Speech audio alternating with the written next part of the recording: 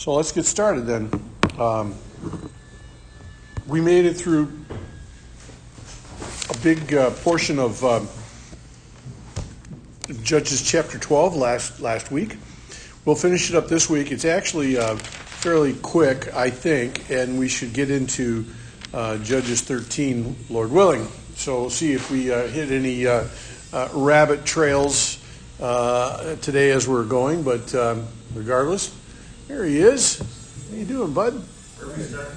We're going to start in Judges chapter 12, and we'll pick it up in verse 7 and read through the end of the chapter, just to give us a kickoff of where we're at.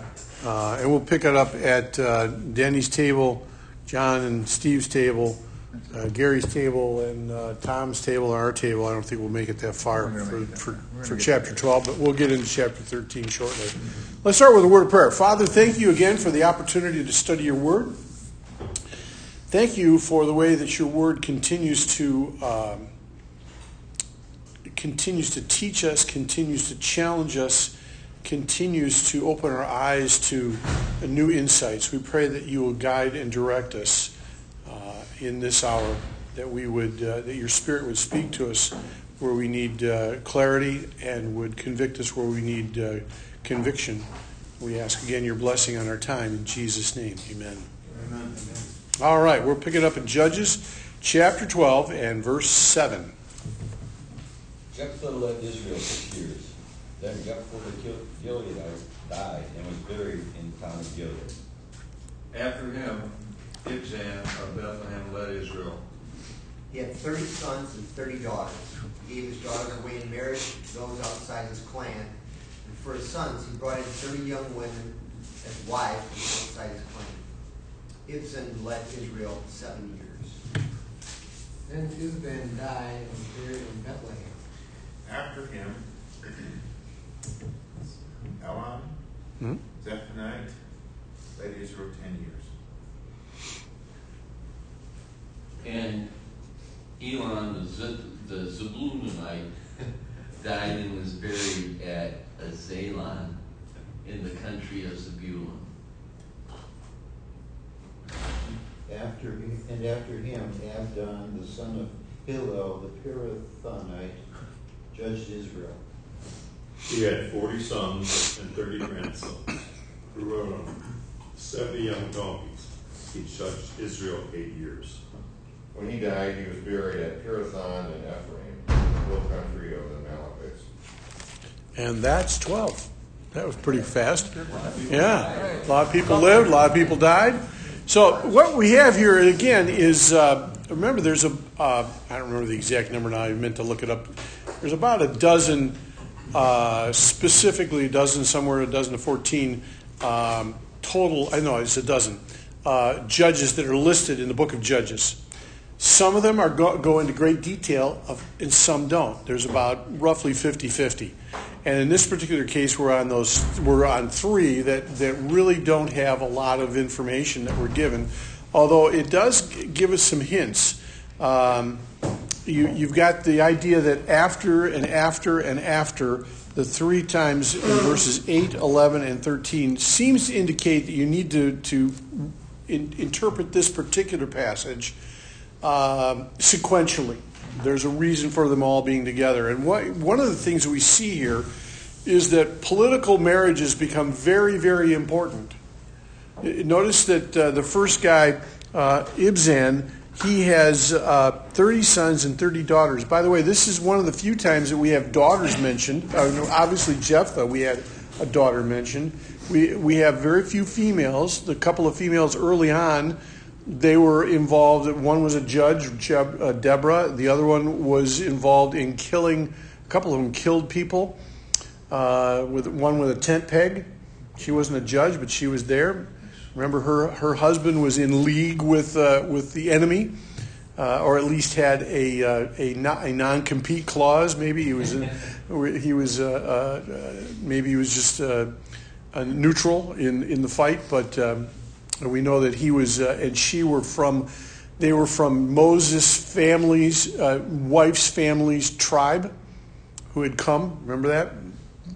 few of you don't. Okay, that's all right. It's not important other than the fact that females get mentioned here. In this particular case, we've got 30 sons, 30 daughters. By the way, that's 60. Do you think that was one woman? I'm thinking there was a harem here. You know, there was a group of wives, and so political dynasties, political associations become very important, and not only just marrying sometimes within the clan, but specifically outside the clan. You want to make sure that you don't go to war with your neighbor. How do you do that? Intermarriage. How do you? In fact, it happens even today in certain countries. India is not unusual for them to still have arranged marriages. And you find that sometimes the arranged marriage is based not upon love, but upon what it will do for the two families in tying together the family fortunes. And so you have a situation here with this guy who ends up obviously arranging his sons and daughters. This usually happens as a result of a treaty being part of this package. And what happens is you create what? You create, in essence, almost like vassal states. You know, you're gonna help me because my son is married to your daughter, and you don't want your daughter to die. So what do? You make sure that if I need help, you're going to come and help me.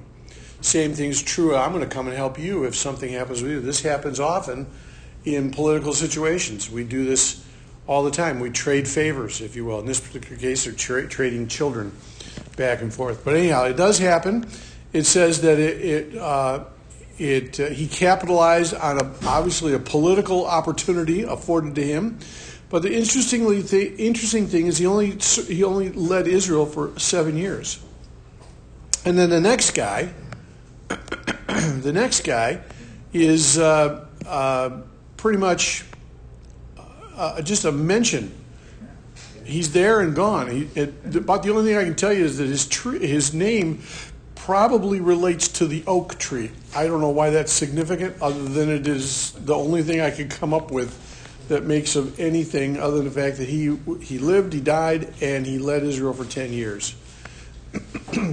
As compared to Ibzan, who is much like Gideon. Remember Gideon he had how many sons, and they were all killed off by one, except for, he had one son that survived other than the bad guy. So we have Abdon. Abdon is he has 40 sons and 30 grandsons, and they rode 70 donkeys. What's the significance again of having donkeys? That should be peace. Peace, yeah. Transportation, peace. It's what? Able to traverse the mountainside, yeah, absolutely. Transportation, traverse. It also is an indicator of royalty. Yeah. Royalty rode on donkeys in this particular area of the country, of the world. Remember, this is not Rome. This is not Greece. This is not where you have war horses. It's not the Philistines. The Philistines are down on the plains. We're going to get to them in chapter 13.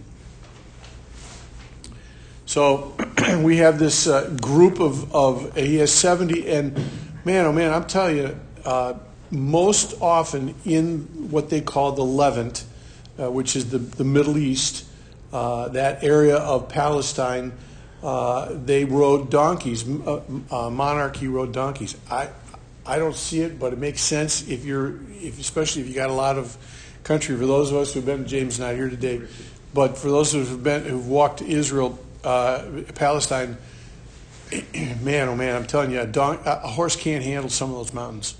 Just can't. Tom ran them. Yeah, Tom, on the other hand, he ran up and down them. He ran vertically. It's amazing. The man is just an amazing. Light of foot. He's light of foot. All right, so I would just say this, that the significance of this list of what sometimes people call secondary governors would be probably twofold. One, reminds the readers that the deliverer narrative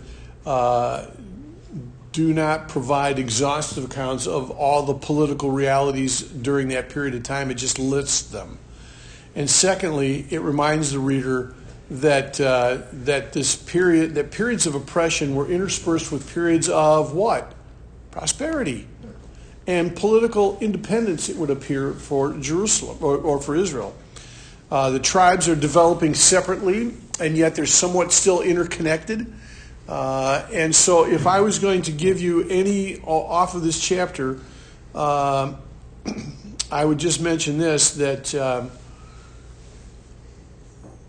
that too often what we see here is we see judges becoming self-interested in gaining more power for themselves and their family versus necessarily doing what's right for Israel.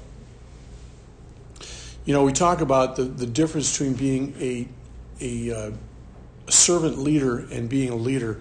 And or the other day we were talking, I think was it at Panera's maybe on Thursday, or maybe it was on Tuesday. Great. Yeah, we talked about the book From Good to Great by, why am I having such a hard time remembering this guy's name? Sorry? Is it Wilson? No, it's not Wilson. We looked it up. We did. Danny looked it up, but Thanks, man. anyhow, it is a book that talks about leadership, and it talks about the best kind of leader in a corporate situation is what they call a level 5.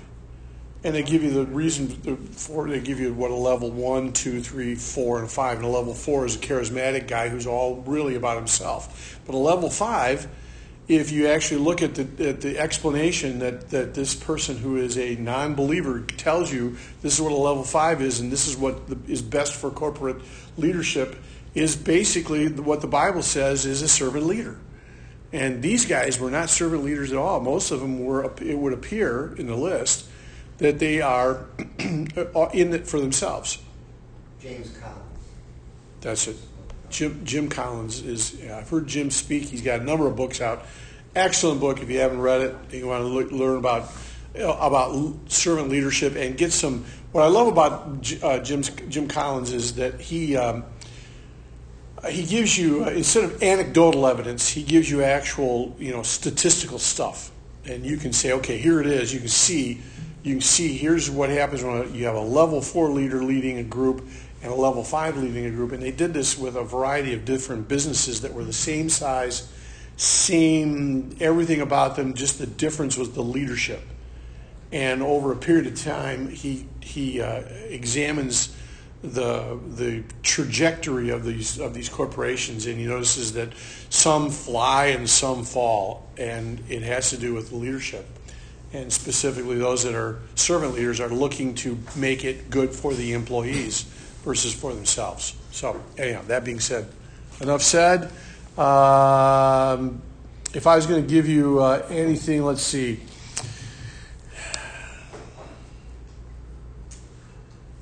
What I would see here in these leaders, it seems to indicate there's a continued spiritual and moral decline. The idea is their responsibility is to save Israel and to stimulate Israel for godly living. I'm not sure that that's necessarily what happens. We don't seem to indicate that. It would seem that they promote their self-interest. They promote materialism. It would appear that they seem to worship power. And that is not really what God wants them to do. That's not really what God wants us to do. Does God want us to try to get all the power? Okay, apparently not. Apparently you disagree with me. I have the power. All right. So we finished up. I told you we finished up 12, Tom. We finished up 12. All right. Let's take a look at 13. Now, before we dig into 13, let me just tell you a little bit. Let me see if I can get my notes here about the Philistines. The Philistines, it would appear, came from the area of Greece and across the Aegean Sea and the coast of Turkey. That was their general area of where they were from. They were a sea people. In 12th century BC, they migrated from that area to the coastal plains of Canaan. In fact, it appears that they attempted to take over Egypt.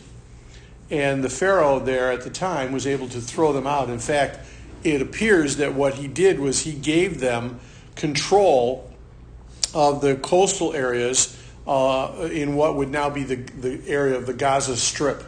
And there were about 5 major cities that the Philistines had there. So some of them came by sea, some of them came down from the north, and it would appear that they were the ones that were able to destroy the Hittite Empire that Israel had to deal with.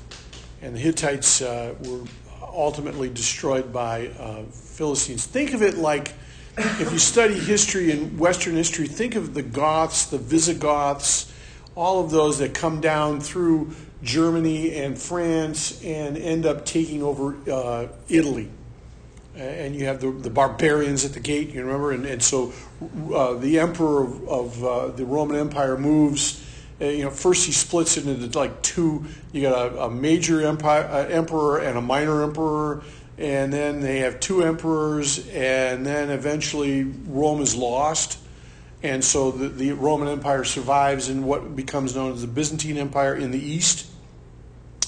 But what takes over is a group of barbarians come through, and they are not able to placate them. Now they're able to save portions of Rome as a result of who? Remember who does? I'm not looking for a name, I'm looking for a title. Do you know who takes and helps save Rome? It was the first pope. The Pope. And one of the popes does that. And the church is able to save a good portion of Rome as a result of that. So, anyhow, that being said, Philistines come in, they conquer the land. They have 5 key cities: Ashdod, Gaza, Ashkelon, Gath, and Ekron. They're the land, the coastal plain is where they're at. Then there's the Shephelah, which is the hilly area. So as you go from flat plains, you start getting into the hills, and then you eventually get into the mountains. And the mountains will be where, say, Jerusalem is at. And some of those cities through there, which is right along the edge of the Jordan Valley. Yeah. I think it was in like the late 400s when Rome was sacked, and then the Pope had left, and I got to go into the castle, which was right across the Tiber from where I was staying. Uh-huh. Go through it, and then it showed where all his quarters and stuff during the overtaking of Rome where he stayed. Ah, interesting. There's a lot of history in Rome, man. You can spend, just like Palestine, you could spend years. We spent like 5 hours. Oh, yeah. Yeah, we spent 5 hours and saw all of Rome. Yeah, I got to see all the cool stuff. They had like all the armor, oh, wow. all the weaponry, and all cool. the stuff in the castle, so it was a fully stacked castle. All right. So the low country is the Shephelah, the hills, the mountains, and then you've got the plains. So the plains are where the Philistines live. By the way, the Philistines control armor. They basically do not allow Israel to have a blacksmith. In fact, you would have to read in 1 Samuel, you read about that. And as a result of that, they can't work iron. The iron is considered as precious as gold at that time. And the Philistines had armor. No one else did. So you have bronze weapons against armored weapons. It doesn't work so well, And so that's one of the reasons the Philistines are able to do so well on the plains. Plus they have chariots. Chariots don't work well in the mountains, especially around Jerusalem. Don't work well at all. Be horrible trying to have a chariot. So Israel's able to take the high country, but not so much the plains. And Philistines are one of the areas that becomes a thorn in their flesh. In fact, we read in chapter 13, verse 1, that the Philistines, the Lord gives Israel into the hands of the Philistines for 40 years. So they've had almost 25, 30 years of peace with Jephthah and these 3 other guys, and then Israel does what it always does. Of course, none of us ever do that, right?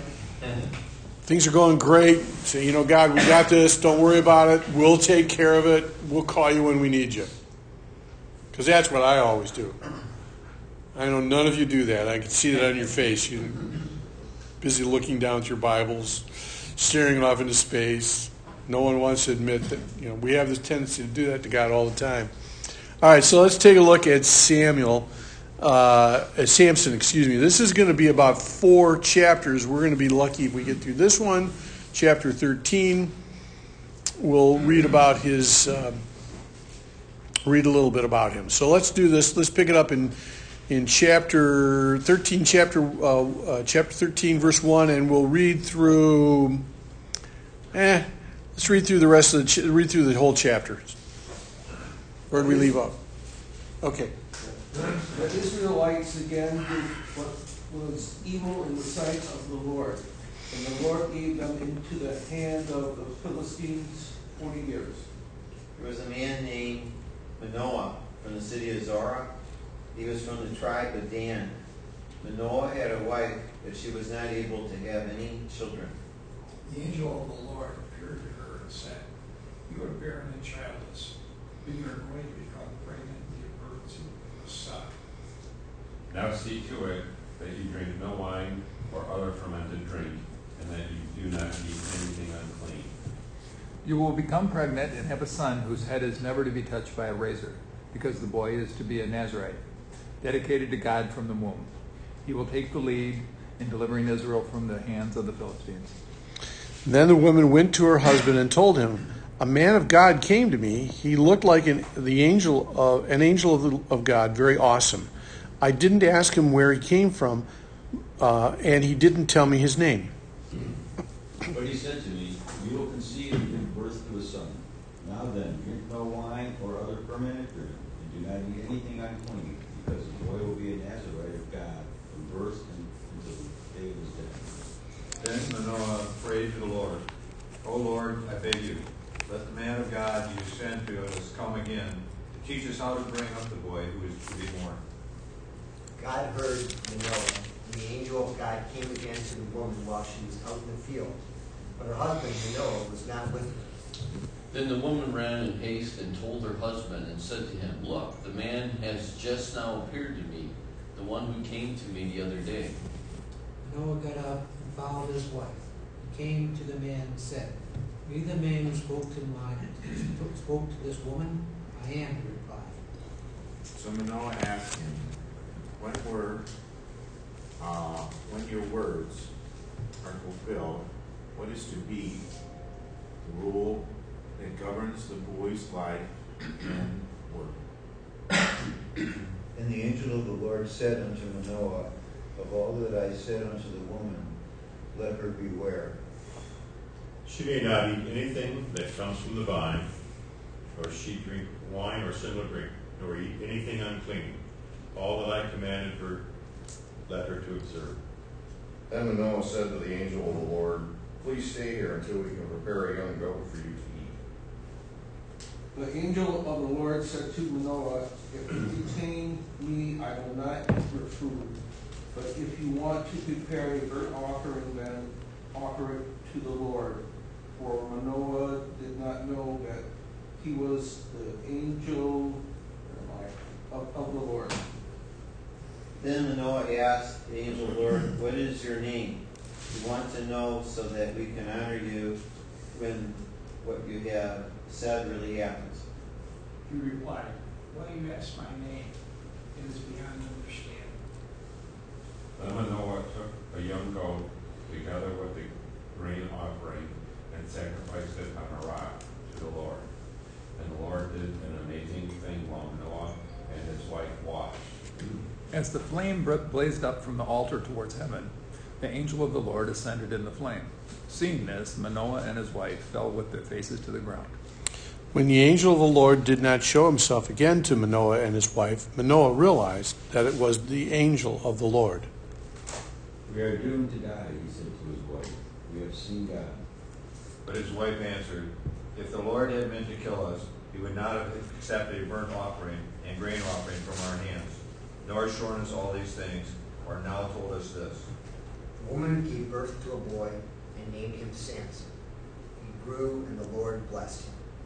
And the Spirit of the Lord began to move upon Minoah, Dan, between Zorah and That's the problem. Okay. All right. So let's go back and unpack this a little bit. So we have kind of this birth story that we have a pious but barren woman who longs for a son. She receives a divine revelation and a visitation announcing the future birth of a special child for a special destiny. And then we have the birth of the child announced, and the child's name is given. Does that sound vaguely familiar to anything else?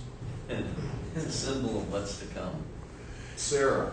Yeah, there's a whole... Here's the thing. Think of it this way. There's a problem. God decides he's going to deal with the problem, and so God sends a baby. He sends a baby to solve the problem.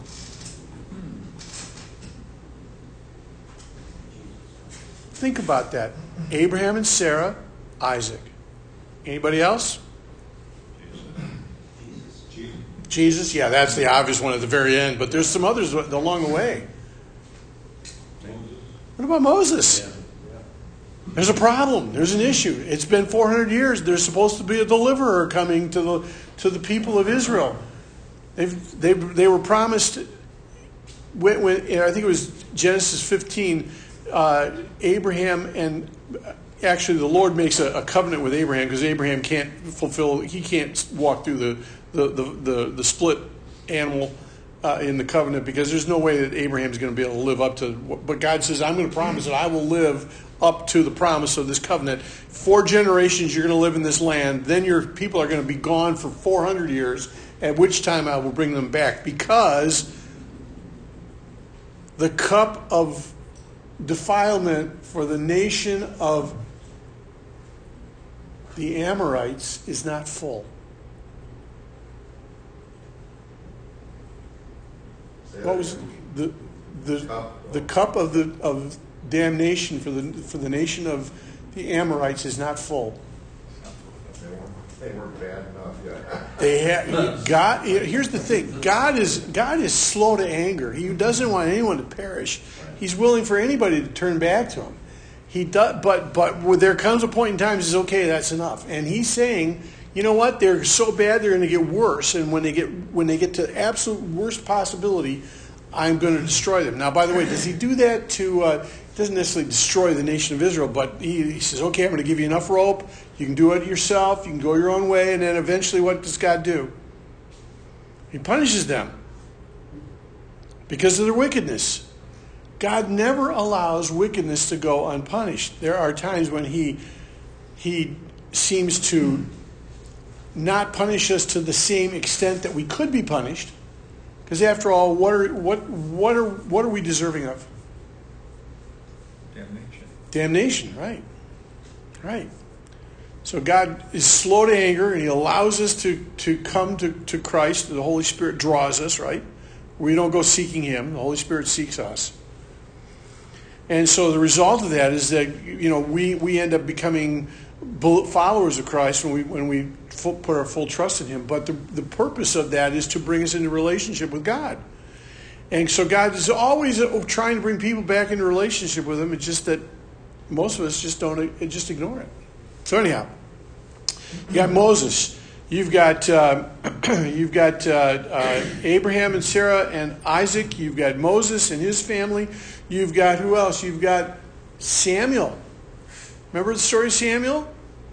His mother Hannah is barren, doesn't have a child. She wants a child. What does God do?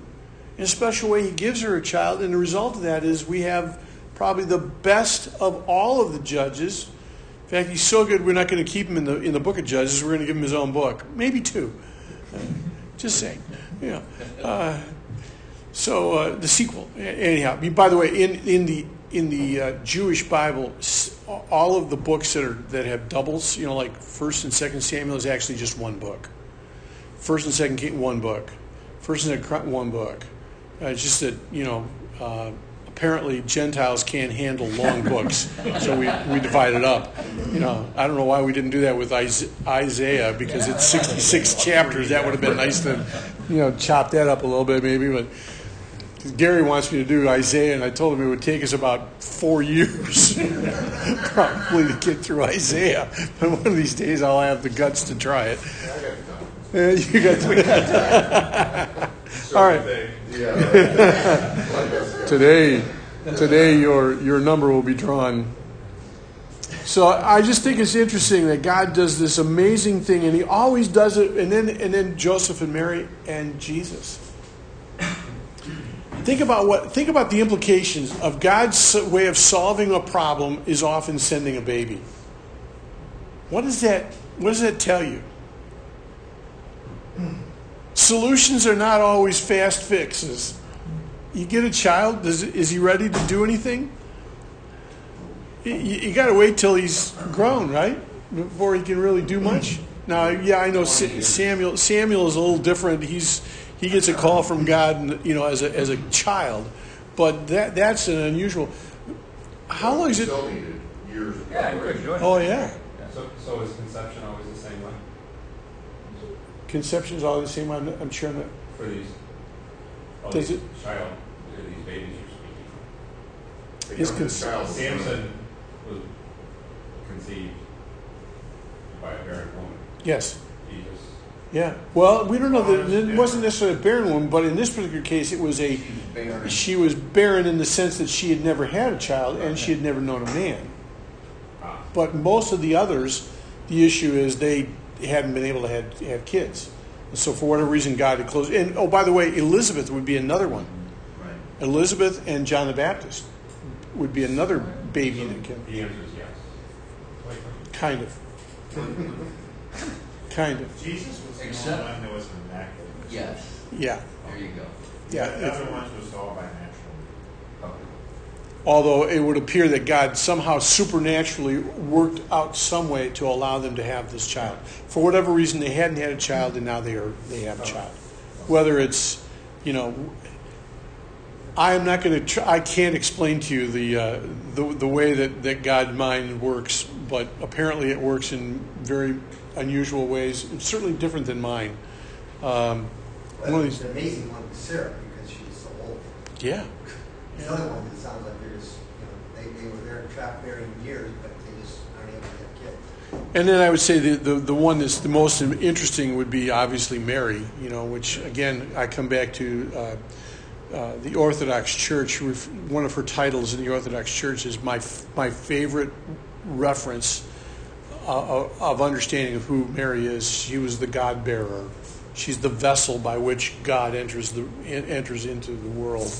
I think it's an amazing title. I love that title. Skywalker's mom. Okay, good to know. So the notice that far away. You could start the story of the Bible that way, couldn't you? In a land far, far away. Well, I mean, that's what it is, right? That's what it is. Well, often that's what happens in these. In many of these plots that we have in movies are found in the Bible. In fact, we get into chapter 14. It just cracks me up. The woman she just, oh, you don't love me because you've not told me the riddle that everyone else knows. Oh, She just whines and cries and moans and complains until, Sampson is really strong when it comes to everything but women. He is the weakling when it comes to women in his life. It's just amazing, It's amazing how often we're the same way. Women just, something about it just changes us into a pile of jelly, when it comes to women. Anyhow, so this woman is a person appears to her. She has no idea who he is. She thinks he's an angel, but she tells. And notice her husband isn't there in the process. I find that fascinating. The wife's there, and so the man. I think the man is not really happy.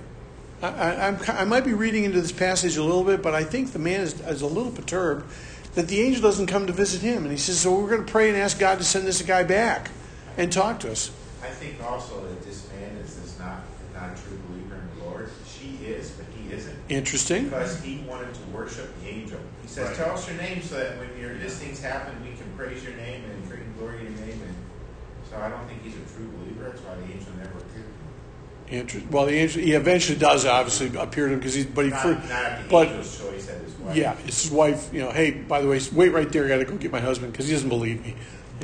Which that's a whole other can of worms we won't open up. Okay. All right, good. We won't open up that can of worms. So yeah, isn't it interesting that the angel speaks to Minoah's wife, but not to him, and then then Minoah prays, and then here's another thing about that though. He wants to know the name. Why would you want to know the name? So he could worship him. Okay. It's that old idea you talked about where they can control a deity. If you know a deity's secret name, you can control the deity. This goes all the way back to Egypt. If you knew the Egyptian gods' names, you could bend them to your will. If you knew the secret names of the gods of the Canaanites, you could bend them to your will. If I knew God's secret name, I could bend him to my will. That's why I want to know his name. I want to bend him to my will. He brings more credence to this guy was a non-believer. Probably. Well, at least he's certainly a Jewish person who has been fully Canaanized. Right. Let's put it that way. He has swallowed the stories and the theology of his Canaanite neighbors to a T. He is strong in there. And, let's get the name because now I'm going to be able to control him. And then he says, no, my name is so amazing, it's beyond understanding. Some of the translations call him what? What some of your translations say? Verse 18. Give me something else. I can do it, but it's so much better if you actually look it up. Verse 18. Why do you ask me my name? It is Wonderful. Wonderful. Does that sound vaguely familiar to anything else you know? Too wonderful for you to understand. Yes. Okay. In Isaiah, I think it's chapter 7? I'm trying to remember. Where he says that the child will be born, his name will be called Wonderful, Counselor, Mighty God, the Everlasting Father, the Prince of Shalom, Prince of Peace. What we've done is we've identified, in my opinion, this is a theophanies or a Christophanies in my personal opinion. If you don't agree with me, that's okay. I don't mind. You can just sit there in your wrongness. There's a lot of implications. And the fact that it eventually says the angel of the Lord, not an angel of the Lord. And remember, theologically, most early translations of the scripture into English, when it says the angel of the Lord, it's referring to probably a theophanies, or perhaps in this particular case a Christophanies, which is a what? Christ. What is the definition of a theophanies? God. When it says the angel of the Lord, it's referring to the head of all the angels, which is Christ himself. And when the term theophanies means God. Right, Theo is God. Right, and Christos. Christo or Christoph is Christ. But what I'm saying is it's an appearance of God in a human form, which is unusual because what God the Father is a Spirit. And Christ has a body, but prior to his birth, did he have a body? He could have a body. He could have one. And so when he appears outside of time. So an example is when the three angels appeared to Abraham, one of them was actually the Lord himself. And when the prophet saw him at the top of the stairs. So there are times when Christ, it would appear that Christ appears outside of normal time frame, which would have been at his birth, and then for 30 years when he then has a body. Up to that point in time, we say that those appearances where it's Christ, we call it, in theology, we call it a Christophanies. And that was your 50-cent word for the day. I also heard of it as pre-incarnate Christ. Yes, that's another way of explaining it, but that takes more words than Christophanies. And theologians always love big words, and the bigger the word, the better, the happier they are. So, all right. What's interesting, they think at the end of the chapter that they have seen God, except not just an angel, but they've seen God, and therefore, at least Minoah thinks they're going to die. Now, let's talk about that. We'll jump around a little bit, but that's okay. What does that tell you? What's the significance of the fact that we've seen God, we're going to die? And what is... understanding of God.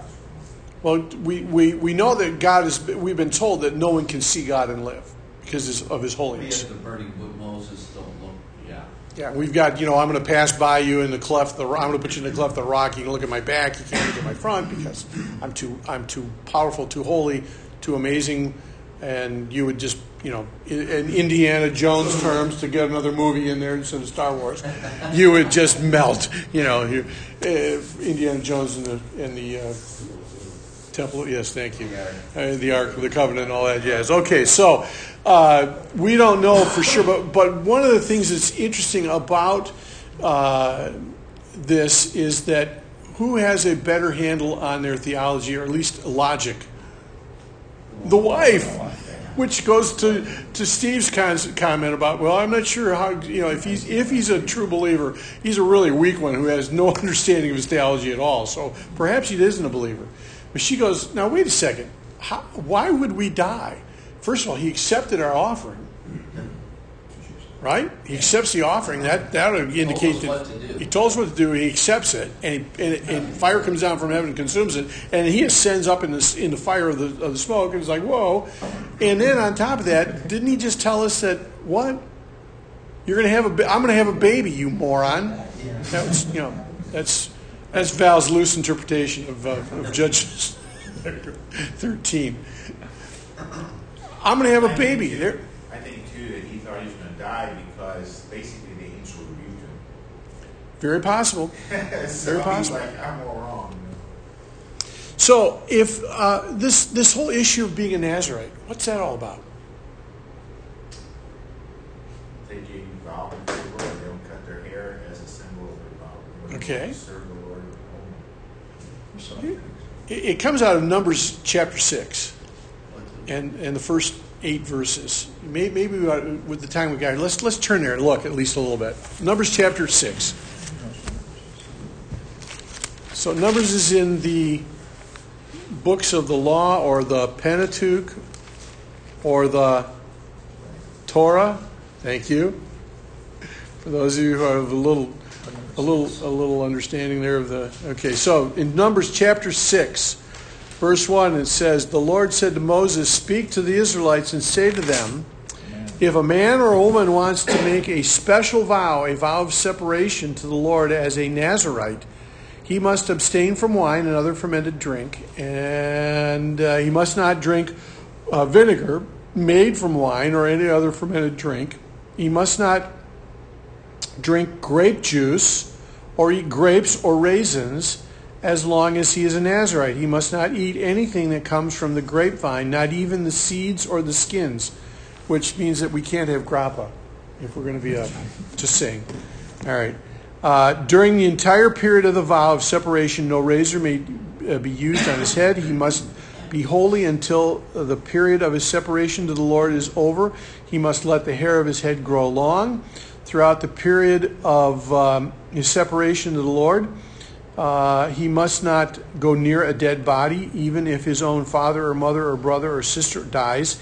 He must not make himself ceremonially unclean on account of them, because the symbol of his separation to God is on his head.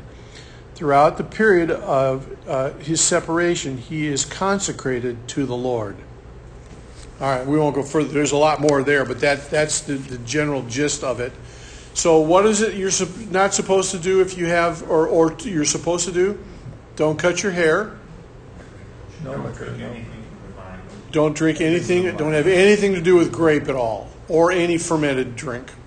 They didn't have good water, though. How would they do that? I don't know. And what else? Don't touch anything that's dead. No dead. All right. So this Nazarite oath was not reserved just for the Levites. No. Anybody could do this? Yeah, You could basically you had to be an adult. Yeah. But it's not going to make you a priest. No. It's not going to make you a priest. In fact, probably Luke. We talked about this in Acts when we were talking about Paul. It's very possible that Paul took a Nazarite vow on his way back to Jerusalem, and when he was there, he cut his hair. And one of the things you do is you cut your hair and you burn it as part of the ending of the vow. The interesting thing about Nazarite vows is that they're not permanent. They're not lifelong. They're for a period of time. What's significant about Sampson? It looks like he's born into it. Lifetime. Lifetime Nazarite. Almost from conception. From Yeah. And notice what is it? What are the rules that the mother is given? She can't drink wine. And what else? Can't cut her hair. I don't know. Eat anything unclean. Eat anything unclean. That's right. Why would it be necessary to tell her that? Isn't that in the law already? The Jews were not supposed to. Israel was not supposed to eat anything. Basically, the problem with the judges was that once a year Israel was supposed to meet and go through the law, and during the time of the judges they didn't do that. That's right. So nobody had any idea what was going on, and he said, "Well, let's do this, let's do that." Yeah. Because there once a year they were supposed to do that, and because they didn't do that, they never quite knew what they were supposed to do. Yeah, they didn't know the rules, basically. And so what is happening here is Israel is so bad when it comes to their being able to follow the law, which is by the way, law is we remember we talk about this. We've talked about this. The word law is kind of a misnomer. We think of it as though, I have to obey these rules, and this is really hard for me, and I can't believe I have to do this. Instead of understanding that really when Torah means a way of life. So this is a way of life. This is how I'm supposed to live my life, and God does this for all kinds of reasons. Some of it's ceremonial, to keep us clean ceremonially before God, but part of it is what? Our health. We find that some of the rules and the laws that the Jews lived by, and in case still the more Orthodox one live by today, is really important. The reason that we can eat pork today and not get sick is because we don't kill the ones. Look, trust me, there is no way I would eat pork in India. I've seen the pigs over there. I've seen what they eat. There is no way in the world I would want to eat a pig in India. There's a reason why they're considered unclean. Trust me. They eat anything and everything. So, here when we raise pork, we feed them good, much better, and they're much cleaner. So we can get away with it. So I have a question then. Was a lot of people consider Jesus as a Nazarite? Was he a Nazarite? I have no idea. Probably not, because what did he drink? He drank wine. Well, he drank wine, and we know he made wine, so I'm assuming he A partaked. lot of people assume that he was Nazarite. That's why he usually came with long hair. But then if that's the case, then he wouldn't have drank wine. Well, the problem with having long hair is, we copied that from one of the original photographs we have of him, in which he looks very much like a Gentile. He's very goy looking in most of the pictures that we have of Jesus, which is That he was a Nazarite. when it's actually yeah. Maybe part of the confusion is that because he's from Nazareth. Yes, there's a Nazarite and Nazarene, and there's a difference between the two. Yeah, you're right. And so you're right. A lot of people might consider that he's a Nazarite, and he's not necessarily Nazarite. He's from the town of Nazarene. And of course, we all know that can anything good come from Galilee, right? Can any prophets come from Galilee? Yeah. In chapter 6, Yes. the Lord gives Moses a commandment too in that chapter. It's also known as the Jewish blessing. Oh, yeah. You talk later in the book? Yeah, later in the chapter. Yeah. Same chapter. Yep. And, you probably heard of generational curses. Yes. But all the way back, and then all the way to this day, this generational blessing is what the fathers give their kids, typically on Friday night before they go to services. You're talking about verse 24? Yeah, and what they'll do is they'll actually lay their hand on their children's head and then give this blessing. May the Lord bless you and keep you. May the Lord smile down upon you and show you His kindness. May the Lord answer you your prayers and give you peace. Mm-hmm. And so they've been doing this all these generations, and look at all the blessings the Jewish people have had. Wealth, wisdom, like Solomon. So it's one of the more important chapters, I think. It's good. Isn't that the benediction that they used to use, like especially the Catholic Church? Yeah, a lot of churches use it as a benediction. Yeah, I used to. I had a list of benedictions that I would give at the end of and depending on how I felt this service was going and the direction of the service would be my choice of, benediction. But yeah, this is one of the ones I would use. The Lord bless you and keep you. The Lord make His face to shine upon you and be gracious to you. The Lord turn His face towards you and give you peace. Yeah, this blessing extends now to us spiritual Jews. If you had the opportunity to bless your children now with this blessing, it can have a big effect on them spiritually. So I would not discount it. I would definitely consider doing that. Absolutely. Numbers 6. Numbers chapter 6 and verse roughly 24. Yeah. You can do it for your grandchildren too. You could even do it for me. That's right. You might be beyond. Benediction all the time as Presbyterian. Yes. They use that almost every week. We're at I grew up in the Presbyterian Church. Yeah. I heard that benediction all Yep. Yeah, it's There are a number of passages. I used to use a couple out of the New Testament as well, and I used to just keep a list in my Bible that I used on the pulpit, and I'd have it with me so I would never. You never knew what was going to come out of my mouth when I started talking. I can't tell you the number of times I'm at Christmas and I'm wishing everybody a happy birthday, or I'm at, I said, well, it is Jesus' birthday. I got out of that one, but it was. So the offering is the congregation's evaluation of the sermon, and you're betting you're. Oh, I'm giving. You're trying to say I give my benediction based upon how well they give? I have no idea how much they give. I never. The way that I work. No, this is how I felt the Spirit was leading. But thanks. He wasn't listening for the change. Yeah. We did have one.